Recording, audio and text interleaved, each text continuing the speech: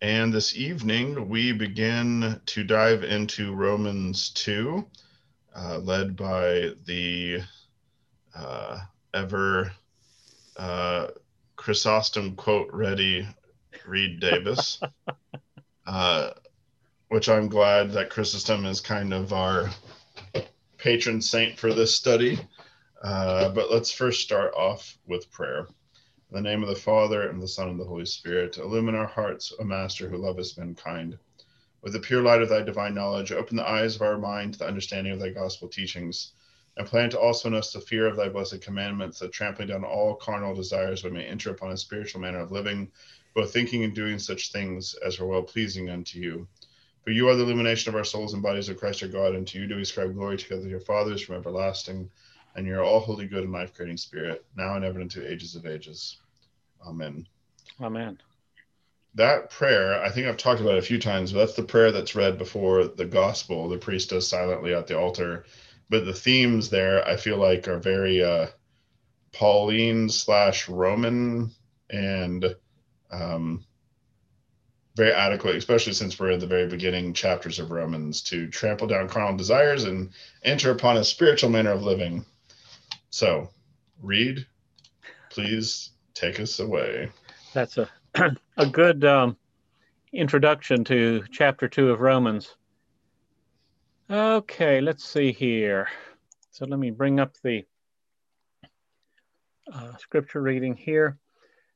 We're going to try to treat Romans 2 sort of in three sections.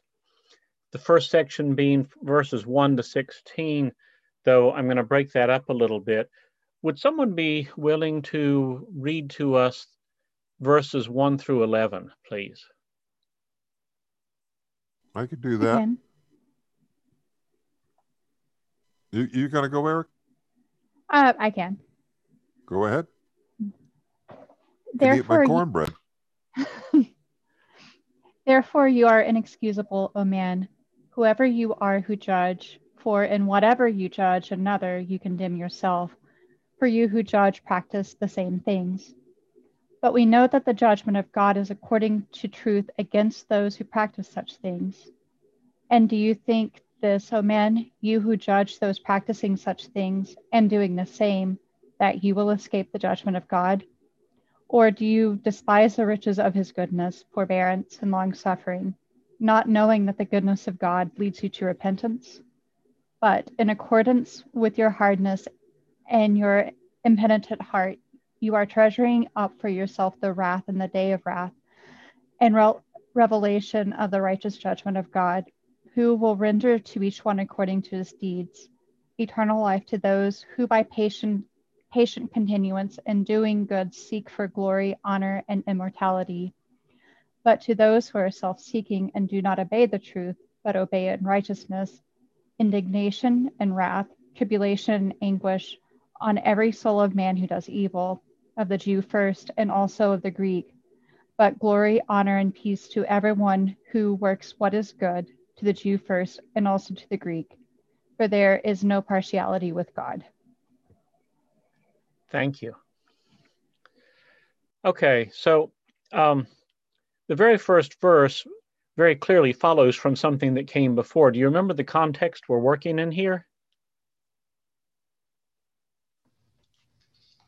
Creation as well, I would almost say creation as a witness, kind of like in the Old Testament, where God will, and when he made his covenant with man, with especially with Israel, calls as witness the heavens and the earth, like he does at the beginning of Isaiah. So there's, in that context, though, in Romans 1, it's not Israel as much as the idea that the world itself images forth, shows the glory of the handwork of God, and therefore there's some kind of understanding that should have been derived from creation but was given over to idolatries. And then because of that, I forget what you gave us two kind of ways of reading the section, but the darkness of their mind meant then they darkened the sinfulness then came.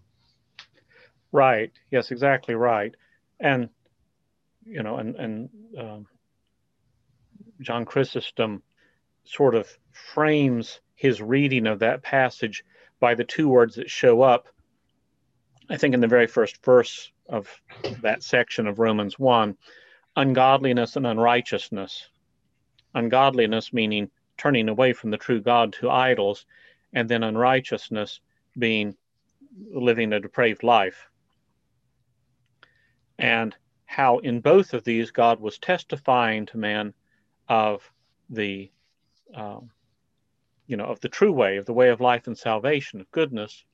And they quite deliberately and determinedly, not as a matter of passion, and Chrysostom really analyzes the words that the apostle uses here. Say, he's not saying, oh, you were caught up in this passion, you were carried away. It's like, no, you made a business of it, of your idolatry and your sin. It was a determination, and it speaks of how it grew out of their substituting their own reasonings for what God had revealed. And so, with that as the lead-in, we begin here with, therefore you are inexcusable, O man. And I think that word inexcusable perhaps sums up the real point that Chrysostom sees in the apostle's line of reasoning here. I mean, he said many good and lovely things about history and man and the creation and revelation, but the real argument he's making here is the Greeks, the pagans, have no excuse. But you may remember that his larger plan is to argue against some of the pretensions of the Jews and the Jewish believers at this time. And so he's setting up a context in which he can make the other points. So anyway, what else do you see here in these 11 verses? Can you sum up the line of argument here?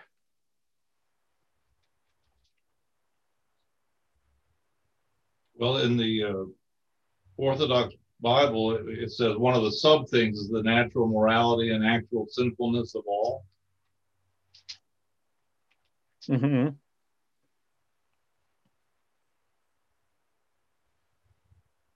And then there's the basis of God's judgment, I guess, that's maybe in the chapter. One of the things that really hits home during liturgies, and it points it out on the basis of God's judgment, is for a good defense before the dread judgment seat of Christ. Yes. Yeah, that one I crossed myself 3 times. Yes, that's exactly right. And it sounds. Sorry, go ahead, Reed. No, go ahead. I mean, he's now turned to his choir. No offense, Mark, but you're saying that you mean a different kind of. Yeah. He's now turned to those who are like, yeah, judgment against the Gentiles. He's like, oh yeah, hold up. You think you're going to judge, but you better watch out when you start thinking that you've got to hold on that judgment on those the obvious things that they've done. But now we're going to turn it around on those who should know better, and not even the idolatry of the Gentiles, but then the faithlessness of the Jew. He sounds a little like James. He does somewhat, yes. This is works. He talks. Mm-hmm. He talks about works. Verse 6, talking about God, who will render to each one according to his deeds. Mm-hmm. And even the first verse, therefore you are inexcusable, O man, whoever you are who judge, for whenever you judge another, you condemn yourself. For you who judge practice the same things. Mm-hmm. But we know the judgment of God is according to truth against those who practice such things. I mean, he's really it just seems to me he's really pushing action as opposed to spouting righteousness. And Chrysostom emphasizes this point as well, that the judgment is by deeds, it is by works. And a great deal of what else the Apostle Paul talks about here is in contrast to works. Mm-hmm. But I'd like to go back to this word inexcusable. Look through this passage and look at the ways in which the Apostle Paul is depriving of excuse in this part of it, the Greeks whom he's speaking about. How do you see him doing that?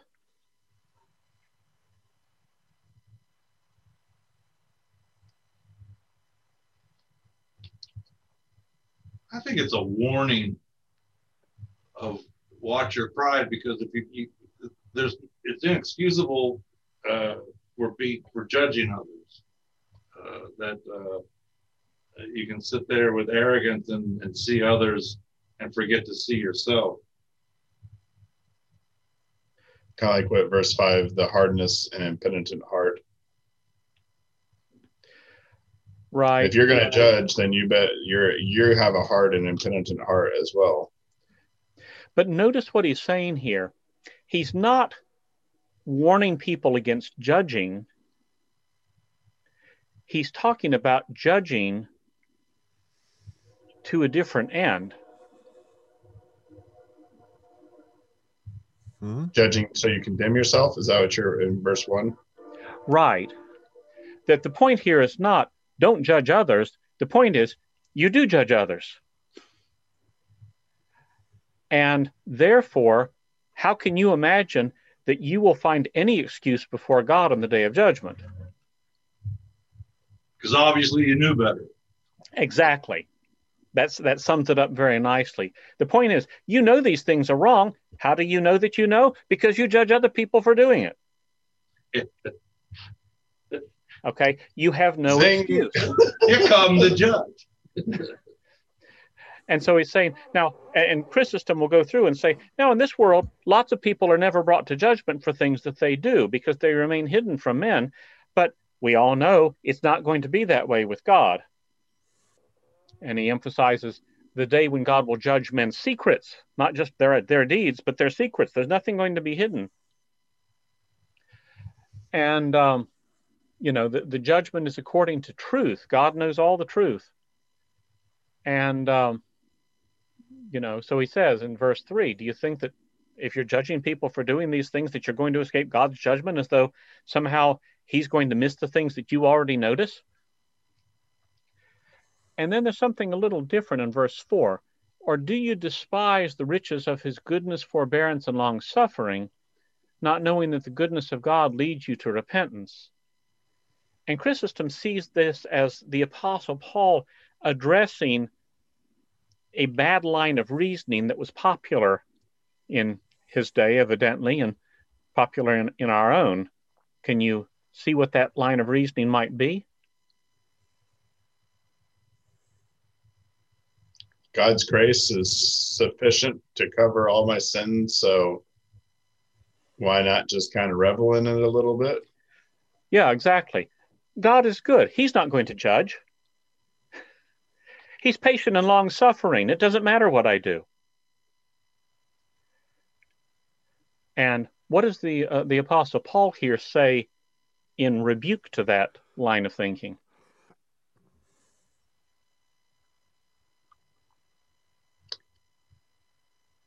You're actually treasuring up for yourself wrath.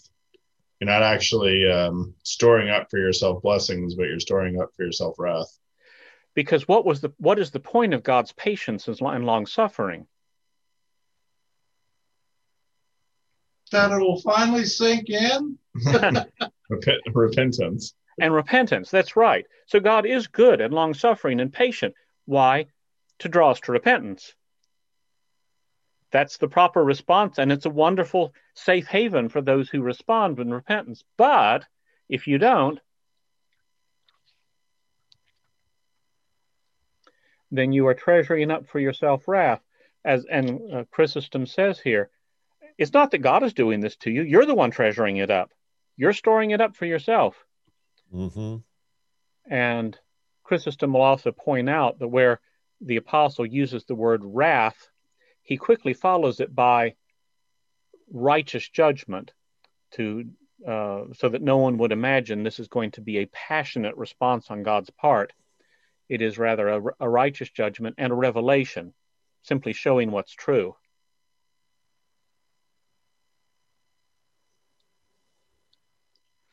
When it seems to parallel, because we've already encountered the judgment of the righteous judgment of God in the first chapter, that is revealed against the Gentile of those who are supposed to know from nature.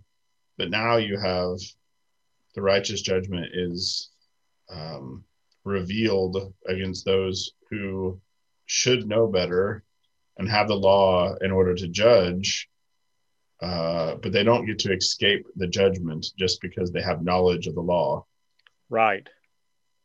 Which I think is part of what will build into, oh, well, we're going to get there. Sorry, I'm already jumping ahead without realizing who's going to hit this. That's fine. Yet. I mean, he's already hinting at it, right? Because even in this passage, he talks about for the Jew first and also for the Greek. Right. So, yeah. But I think it helps underline that the law itself is good, but it does not bring life. It can only really point to death, or what is wrong, right? Why is that? Why do we say that? I mean, if the law, what's lacking in the law? The Spirit, and I'm asking. Yeah. Because the law is kind of like a manifestation of goodness, but it's not goodness. It's not Christ. So I use Christ as the example against the law. Like the law points and says, this is what's wrong. But Christ is the one who actually empowers us or allow to actually overcome and bring life into the situation, instead of the law just has no power to actually resurrect, has no power to actually bring life. It's Christ through the power of the Holy Spirit who will allow us to do that, which is why it had to be God in the flesh. Sorry, we'll hit that later in Romans too. I often think, I believe it was St. Irenaeus who said, the law was like a torch on a dark night. And thy word is a light unto my feet and a lamp unto my path. Right. But the coming of the Son of God was like the sun rising. And so the law was a great blessing in the darkness, but once the sun rises, a torch is kind of a nuisance and you get rid of it.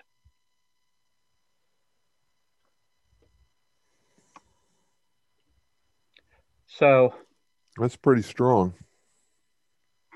Yeah, it's a lovely picture. So Chrysostom he studies a lot of the words in here. For instance, in verse 7, he talks about immortality, and he says, now actually all souls are immortal. And so he says the apostle adds these words, glory and honor, to distinguish between those who will rise to judgment and condemnation and those who will rise to reward. And he says that words like glory and honor, they feel kind of bright to us, but all he's trying to do is indicate blessings and glories beyond anything we have words for. And he'll look at verse 8 and something like, they're self-seeking and they do not obey the truth, but obey unrighteousness. And again, he'll look at these words like obey unrighteousness and say, this is not people being carried away by the passion of the moment. This is a determined obedience. People give themselves over to this.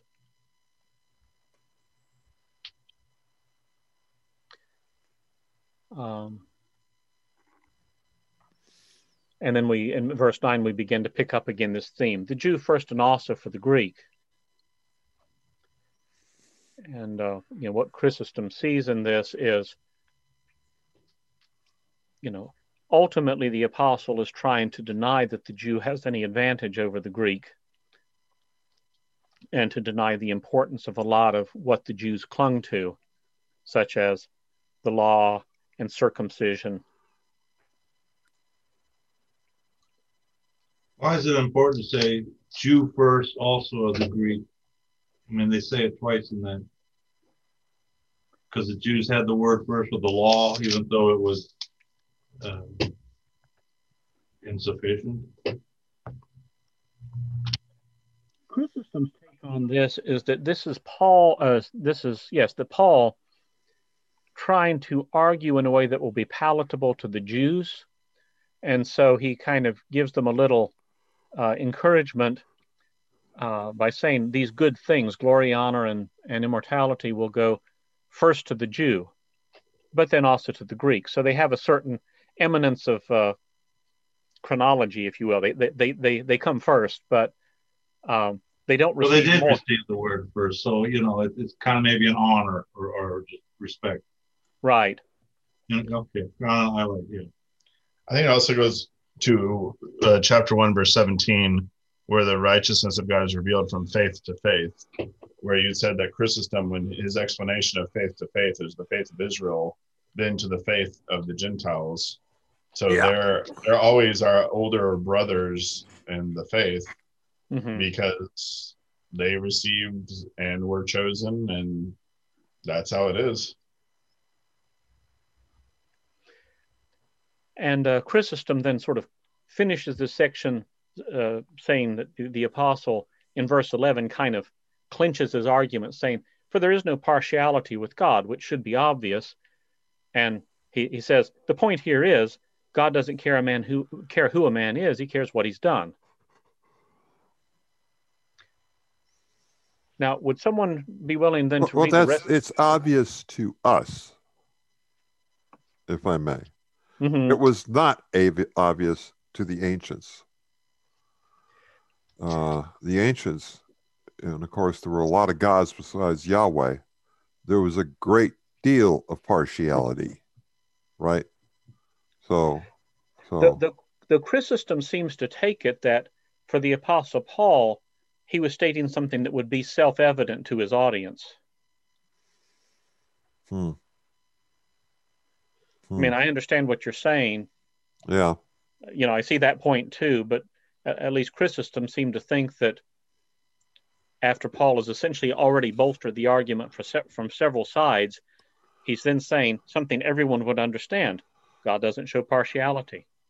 Okay. Well, okay. I'm probably being influenced I'm right in the middle of a study of the Iliad, and so there's a great deal of partiality. So would someone be up for reading for us the rest of this section, verses 12 through 16? I could do that. Oh, go ahead, Dave. No, somebody else wants to do it. Go ahead. Okay, I can do it. For as many as, can you hear me okay? Yes. As many as have sinned without law will also perish without law, and as many as have sinned in the law will be judged by the law. For not the hearers of the law are just in the sight of God, but the doers of the law will be justified. For when Gentiles who do not have the law by nature do the things in the law, these, although not having the law, are a law to themselves, who show the work of the law written in their hearts, their conscience also bearing witness, and between themselves their thoughts accusing or else excusing them, in the day when God will judge the secrets of men by Jesus Christ according to my gospel. Thank you. There you go again. It's not what you say, it's what you do. That's right. But let's talk about the law here for a minute. Does the apostle, is he speaking in favor of the law or against it? Ask that again, Reed. Says, is the apostle Paul here speaking for the law or against it? Does he honor it, or is he kind of denigrating it? I think he's kind of honoring a little bit, because he's talking about like who show the work of the law written in their hearts. I mean, they might not know it, but they show it. So I don't think he's really bashing it any. No, I don't think so. Yeah, I agree with that. He says, for as many as have sinned in the law will be judged by the law. So, that seems to be honoring the law. And then he proceeds, as Mark said, to talk about people who honor the law, even though they don't know what the law is. So to me, that's showing respect for the law. Yeah, he certainly seems to be speaking in favor of it. And Chrysostom takes it that this is the Apostle Paul's continuing effort to make his, well, to defend himself against the accusations of the Jews who might say, hey, you're treating the law badly. And so here he affirms it greatly. But do you notice how he starts to play around with just what do we mean by the law? Yeah. I tell you, that part in parentheses, you got to read it 3 or 4 times, because I can get lost and go like, all I read was words. It really, yes, a powerful lot of things are said right in there. But it's striking here. Go ahead. I mean, it's always, what does he mean by law? There's a lot of law in the Old Testament. Mm-hmm. So he's not just talking about Leviticus.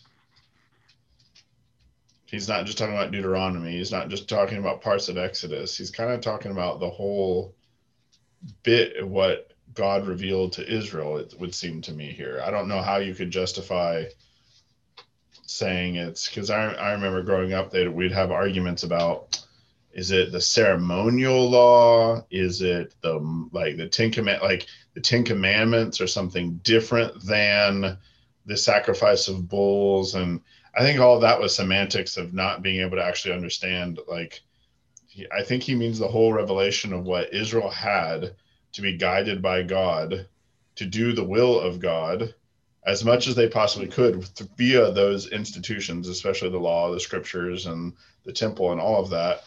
But the Gentiles are able to fulfill and do what God wills as well, without the law, even though they didn't have that help.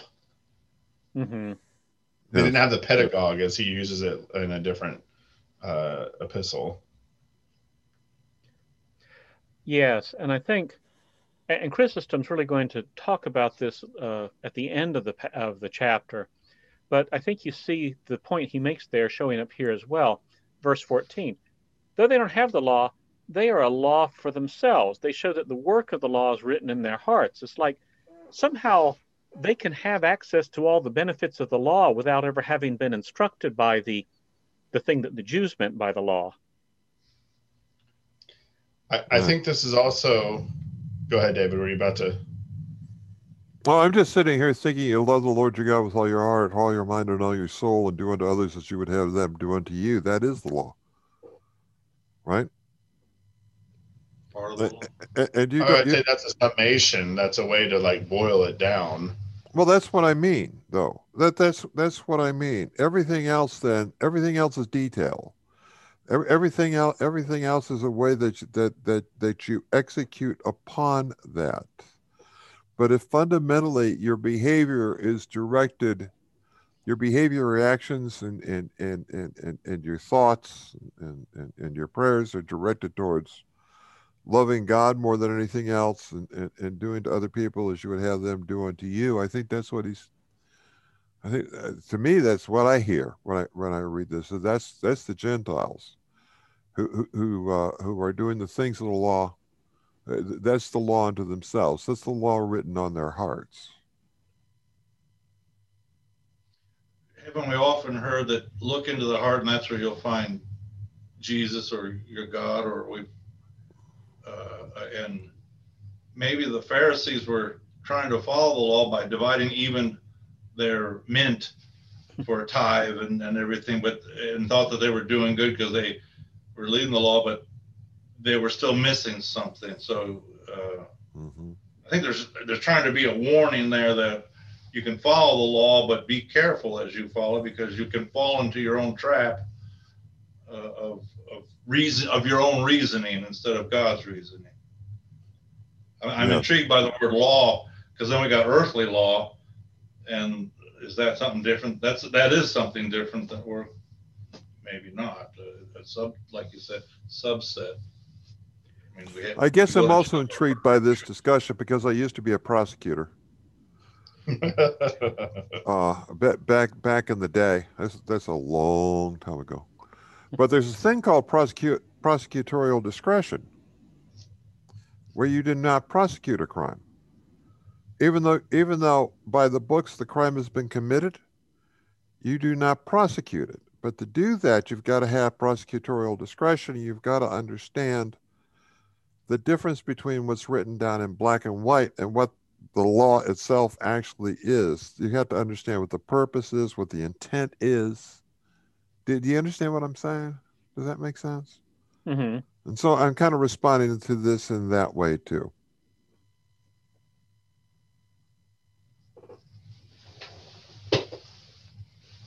Yeah, and I mean, certainly you see elsewhere in Scripture the letter kills, but the Spirit gives life. Yes, exactly. Exactly. Now, I think it's interesting here. I'd like to read to you one little passage from what John Chrysostom wrote, because he looks at this passage starting in verse 14. For when Gentiles who do not have the law by nature do the things in the law, now what he says is, the Apostle Paul's natural way of finishing that thought would have been this. For when the Gentiles, which have not the law, do by nature the things contained in the law, they are much better than those who are instructed by the law. Mm-hmm. So he sees that as he sees that as the natural direction of what the apostle is saying, and that he diverts it from saying that because that would have been thoroughly unpalatable to the Jews, and so he simply says, they are, They're a law to themselves. They're a law to themselves. They show that the work of the law is written in their hearts. And so he sees the Apostle Paul as constantly sort of indicating a line of thinking that his audience really ought to finish for themselves, but he doesn't say it, plainly, explicitly, so as not to alienate his hearers. Very good. Which is, it's very interesting to read Scripture that way, thinking a great deal of what's important here is not being said for the sake of the listeners. And then it's like, so I need someone like St. John Chrysostom to tell me, so what was the real thought there?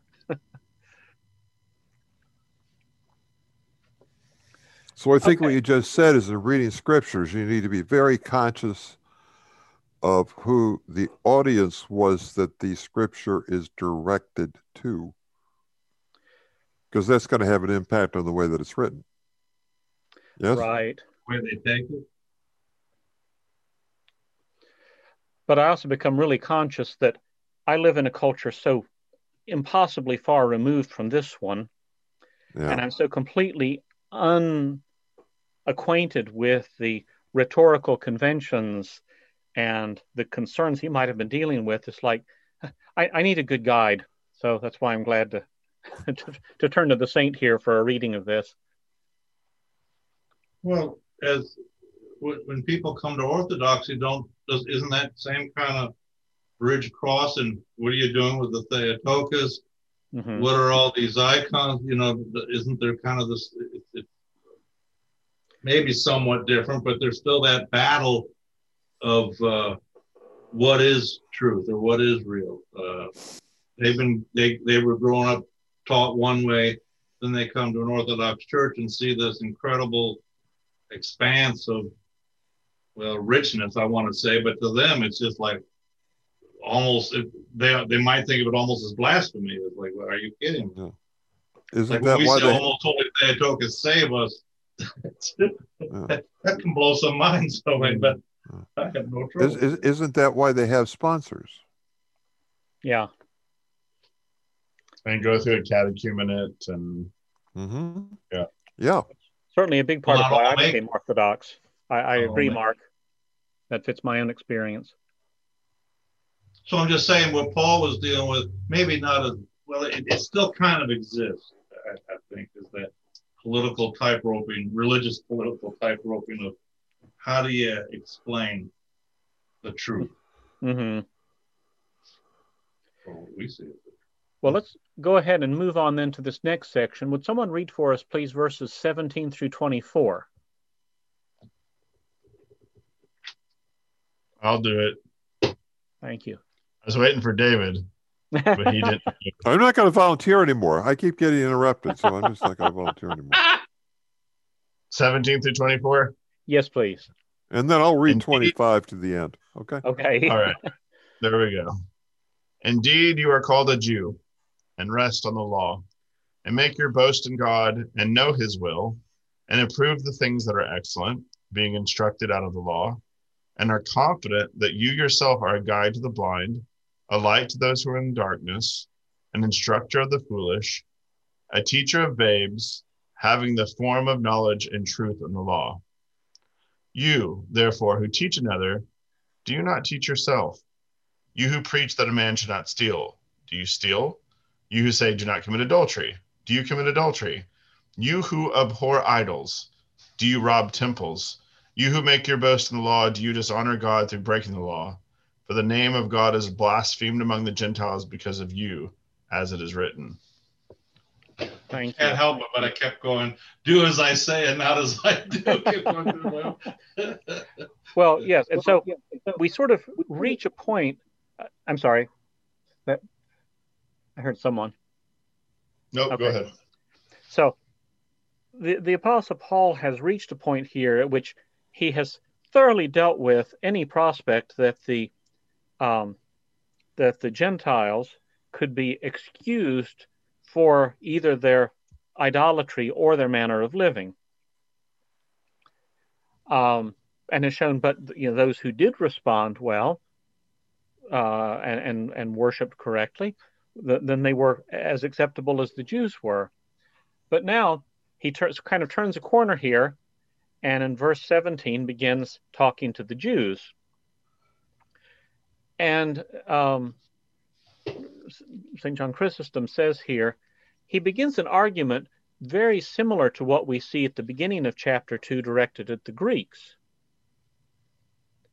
And his argument is again about, you also are inexcusable because you also know better, and here's how we know you know better. So look at verses 17 through 20. Look at the language there and see, what does the apostle say about the obedience of these Jews to the law?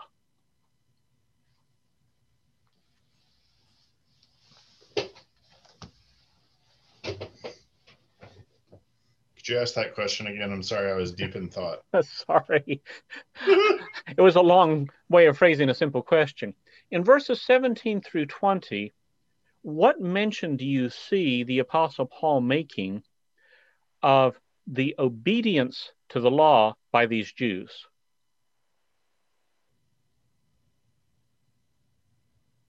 Oh, I see it, and I see his criticism in subsequent verses, but in these particular verses, But he talks about self-confidence. Because you know the law, you make your boast that you know his will, and you approve the things that are excellent because you've been instructed in the law.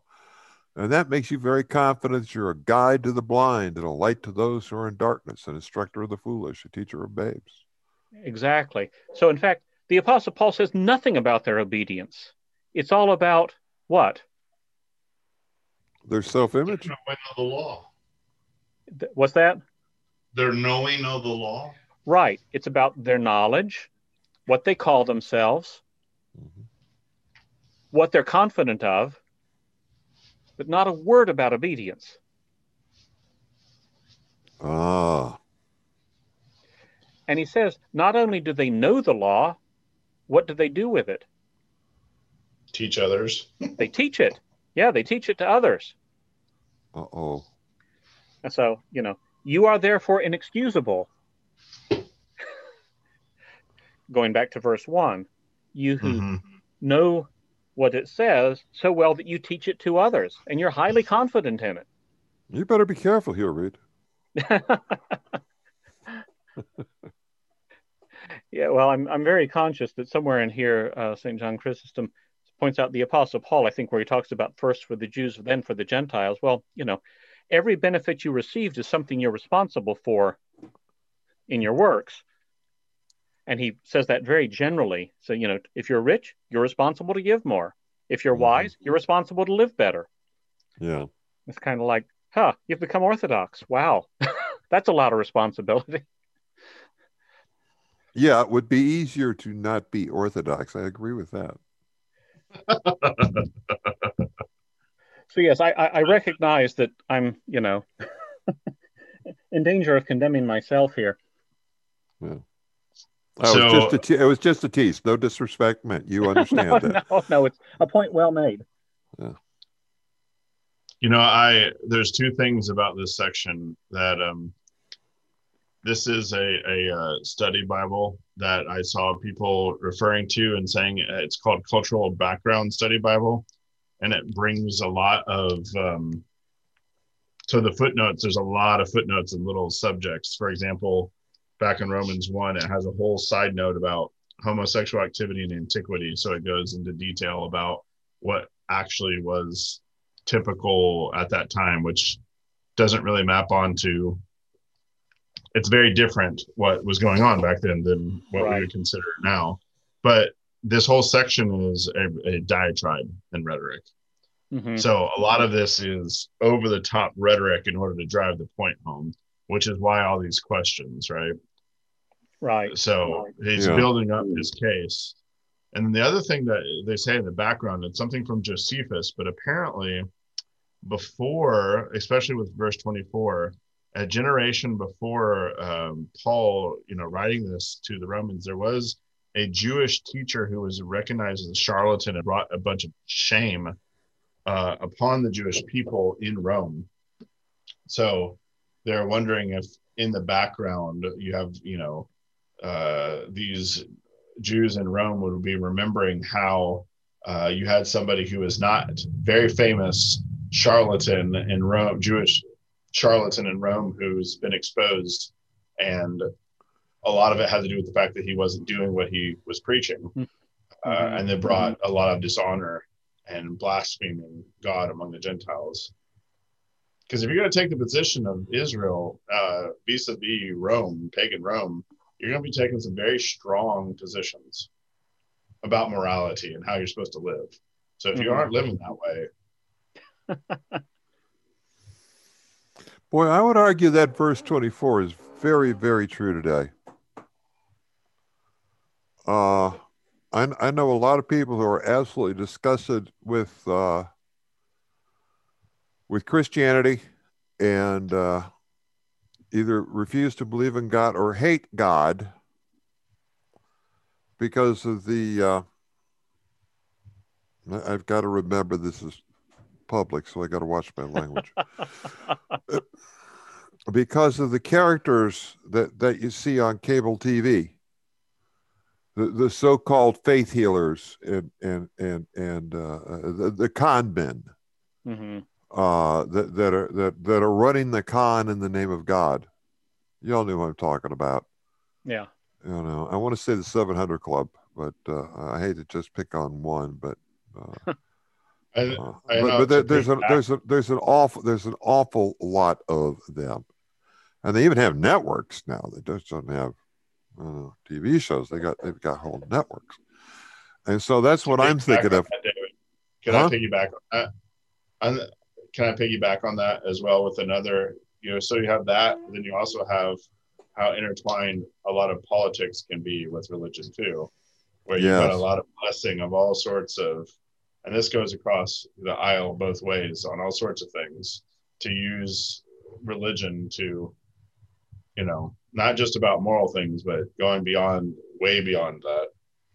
So I agree. There's a lot of folks I know, and Eric and I's generation, who said sayonara because they could not square 2 and 2 with what they grew up being taught, and then what is allowed now as public discourse or ways of being.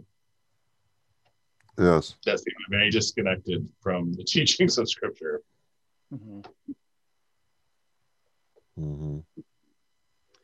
should we move to the next section unless you have something else, Reed? Or Well, let me just mention again the way John Chrysostom reads this. He says that the natural way to continue from the end of verse 20 would have been to say that the Jews possessing the law, and in fact teaching the law, deserve a greater punishment for breaking it. But once again, he kind of pulls his punches here and just starts asking questions. Yeah. And it's, again, sort of a rhetorical technique for making his point without rubbing his audience's faces in it.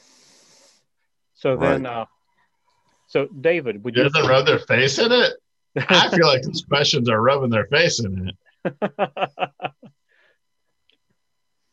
No, I agree. I agree with what Reed said. I agree with what Reed said. The rhetorical question, is a softer blow than the direct attack. Yeah, that's true. Because you're not direct. You're not pointing at anybody. You're just asking. You who preach that a man should not steal, do you steal? That's different than pointing a finger directly at somebody and saying you're a thief. He didn't say, "May I see a show of hands after each one?" Exactly. So it's a way of calling you guys on are giving me a lot of preaching ideas.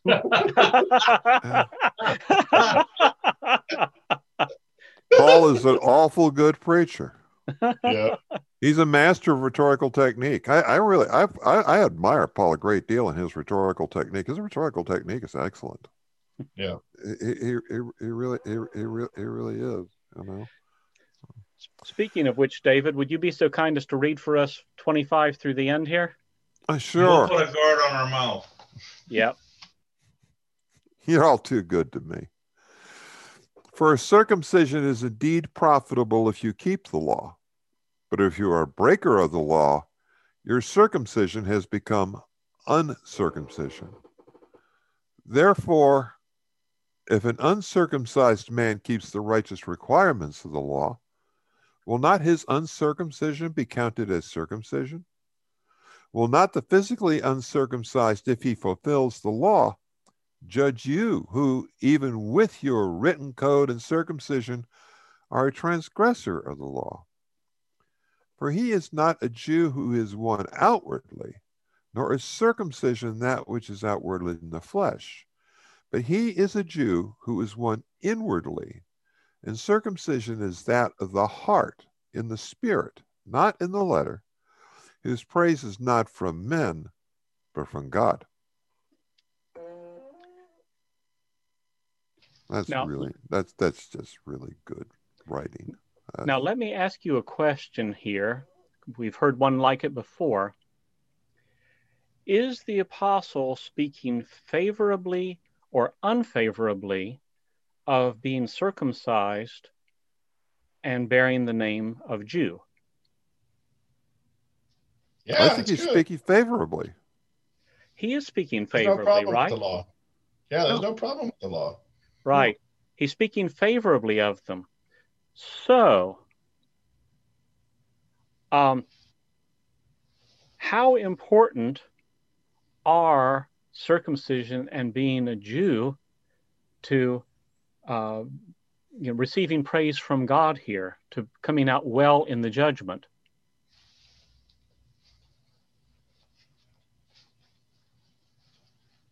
How important are they? Huh? I didn't quite follow. So we're seeing circumcision is a good thing. Being a Jew is a good thing. Wonderful. Yeah. So now, are those things beneficial? Are they crucial in being saved, in being, received and accepted by God? Not if you're not actually honoring and keeping the covenant.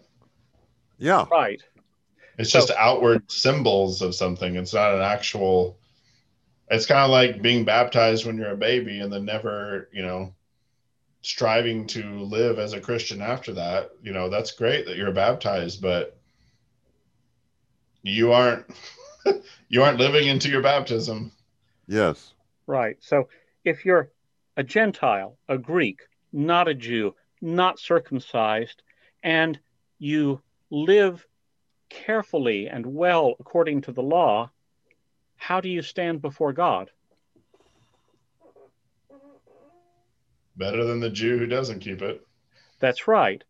Yes. And if you are circumcised and you are called a Jew and you live in a way that breaks the law, well, then you're going to be judged by the other one. Yeah, judgment comes to the household of God first, to quote a completely different epistle. But And so what St. John Chrysostom sees going on here is that the Apostle Paul is giving no place for his enemies to attack him.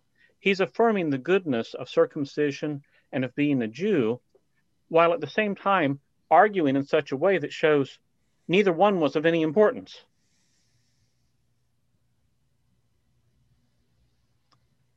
Because I noticed the section that's headed circumcision is if circumcision of no avail. Of course, that's intentionally abbreviated. But the thought I'm getting is circumcision is of no avail in and of itself.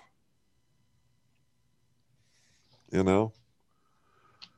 I'm thinking of those different gangster movies I've seen about, the Italian mafia, where they all wear crucifixes. right.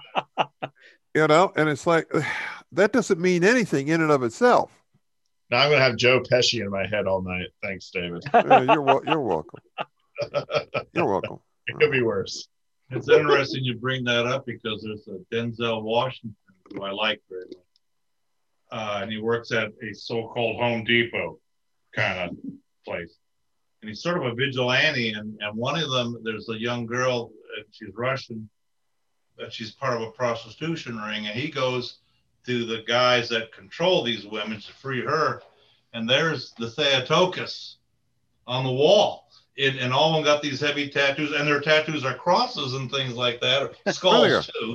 But it's like, well, our babas or grandmothers raised us this way, but because it's part of our culture, but it's just there as a symbol. So it's like it doesn't mean anything really. It's just amazing that it's there. I was thinking of Donnie Brasco, actually. Circumcision, uncircumcised in that same boat. Well, and you see how the apostle begins to kind of change the meaning of the terms. It's like circumcision. Circumcision is a really good thing, but the circumcision that is a really good thing is the circumcision of the heart.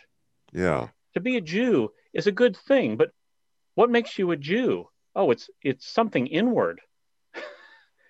And suddenly he's wanting to make these faithful Gentiles into circumcised Jews. Reed, does Chrysostom comment that what Paul is doing here, maybe not in regard to the specific issue of Jew and Gentile as Christianity, but this is a very Jewish argument. This is due to, I was blown away in high school. I remember, we were taught the way, and it's probably my misunderstanding more than anything else, of, the Old Testament is kind of this moral thing, and it's all about kind of, even weirdly, they would use moral examples, but it's all kind of outward stuff. And in Christianity, it's kind of spiritual and internal. And I think they were thinking of passages like this. But if you pick up the book of Deuteronomy, and if you actually pay attention to the Psalms and the prophets, this is not, Paul is not making some novel argument. Does Chrysostom pick up on that at all? Or I just think it's, because you can have this tendency, especially with the history that's gone on since, and all the history between Israel, Judaism and Christianity, where it's like, it gets really bad. I mean, obviously we can think about Germany, but there's very much this like, Judaism is outward stuff and Christianity is inward stuff. And I don't see that in the Jewish scriptures. Well, yeah, and I mean, even this phrase, circumcision of the heart, it shows up 3 places in the Old Testament. This was not novel to Paul. Right. It's Deuteronomy. And John Chrysostom, it seems like he says just a very little bit about the outward nature of Judaism as it was practiced, but it's certainly not something he emphasizes. Is it kind of Paul's trying to awaken them to, because of Christ, the transition that's happening here? And the example is what the circumcision of the flesh has been converted, because a number of things have been converted, and it's all good. It didn't make anything bad, but it's just trying to help them understand there's a transition going on here once we know the Son of the God and the Holy Spirit, the Trinity. Well, as Chrysostom reads it, he seems to see these past two chapters as being primarily referring to Jews and Gentiles before the coming of Christ, before the time of grace, so as to minimize the notion that there was actually this huge transition when Christ came. So as though the apostle is trying to avoid giving the appearance that suddenly this gospel is a new thing that is hostile to the Jews and their practices and all. And so he's saying instead, no, this is how things always were, even before the times of grace. That's almost exactly what he says in verse 29. But he is a Jew who is one inwardly.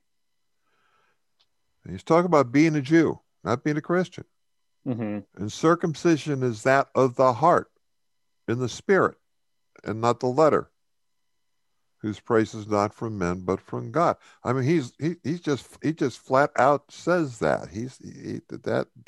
That clause, he's not talking about Christianity. He's talking about what a Jew is. Well, that whole sentence. For he is not a Jew who is one outwardly, nor is circumcision that which is outward of the flesh, but he is a Jew who is one inwardly, and circumcision is that of the heart. And I just want to throw something in here out of left field, which is where I spend my life. I can't help but think of Solzhenitsyn. And the great Solzhenitsyn talking about being in prison, and it wasn't not until he was laying on the bed of straw. And he realized that the line between good and evil does not run between peoples or between nations or between religions or between men, but that it runs through every human heart. And who wants to cut out a piece of his own heart? And this is just really resonate with me because I think, who wants to cut out a piece of his own heart? Circumcision of the heart. You know? Oh, interesting. Yeah, I know. My Solzhenitsyn's a pretty cool guy. The older I get, the more. The battle of the soul and the mind. Start over. Sorry, we were muted. We've often heard of the battle of the heart and the soul and the mind, or how's that go? Your heart's usually in battle with your mind, and your mind can have its own thoughts and wrong thoughts, instead of letting your heart be the guide. Mm-hmm. And that's maybe what they're referring to as the circumcision of the skin at one time before, for all that had been revealed, which until Christ came. And so then the change is now the circumcision, not the physical circumcision of the heart, but more of the letting the heart open, not keeping the stone in front of the tomb. letting the stone be rolled away so that Christ is resurrected within. Mm-hmm. Very nice. So that sort of, in some sense, gets us through the chapter. Folks have other comments on the passage, or like maybe what might, how we might respond to this well? Well, one thing, when we got on the word law, and Father, you asked, you know, we went, well, what is the law? In the Orthodox Study Bible, it's got the law, you know, and it's got 6, and I'll say them real quick. There's the Mosaic law, there's the natural law, there's the law of works, the law of faith, the law of sin, and the law of the Spirit. And I'm like, so there's the laws. Sounds like a lot of homework. Yeah, we're going to hit all of those here in Romans too. Yeah, it is. It points to the Yeah, chapter. yeah. Well, I think the reference here is to the Mosaic Law, though, isn't it? Not, is it not? Isn't that basically what he's referring to? Is the Mosaic You Law? also got natural law through all of this. Yeah, yeah. Because this is something I was going to, I think they're in their mind and in the wisdom literature of Israel, and even if you understand temple theology and how we have this tendency to think of Mosaic law as kind of almost like abstract legal thinking, like later when when David that summary of love the Lord your God with all your heart, soul, and mind, and love your neighbor as yourself, that the Mosaic law and the natural law are kind of I almost want to say like cocooned within each other. The Mosaic law just brings what is implicit and makes it explicit. It is something that it's why it's a pedagogue to lead us to Christ, who himself has the logoi, the reasonings, the law of all of nature is summed up in Jesus Christ. So I think they all are related to each other. There's this there can be a tendency to see natural law as some kind of different thing from Mosaic law, but I think they're all interconnected. They're just being more explicit over time, historically, but now we see in Jesus Christ the truth of the created order, which is what the natural law is a reflection of. Well, part of my problem is I went to law school. So when you hear these words, you think... I'm sorry? So when you hear words like law, it has to go through your filter. No, that's not what I was going to say. What I was going to say, I was taught natural law, and I was taught to use natural law. Right. And I was taught that the Mosaic law is an expression of the natural law. Yeah. But I was taught that the concept of natural law is a concept that there's a universal, innate sense of right and wrong that crosses cultures and crosses religions. Try and find a culture that doesn't forbid murder. David, you went to law school a long time ago. I think you might be hard pressed in certain places now to defend natural law. Even in divinity school, they poo-pooed natural law. Well, okay, fine. But I'll stick with Cicero and Paul. Well, I think C.S. Lewis in Mere Christianity even makes a very similar argument that, you look across religions, philosophies, whatever, you see a very consistent collection of ideas about how men ought to live. Yes. Well, the Tao in the abolition of man. Yeah. Right. That's part of what I'm thinking of. Yeah, because he didn't want to commit to logos, right? He wanted to choose something different. Right. Yeah. I need to reread that. It's been a while. Well, should we come to a conclusion here? Or? Sounds good. Should we end with prayer? Yeah. Wonderful. Lord, now let us have thy servant depart in peace according to thy word. For mine eyes have seen the salvation which thou hast prepared before the face of all people, a light to enlighten the Gentiles and the glory of thy people Israel. In the name of the Father, the Son, and the Holy Spirit. Amen. Amen. I just thought, apropos of what we just did, that was probably the right hymn from the New Testament for the Jew and the Greek.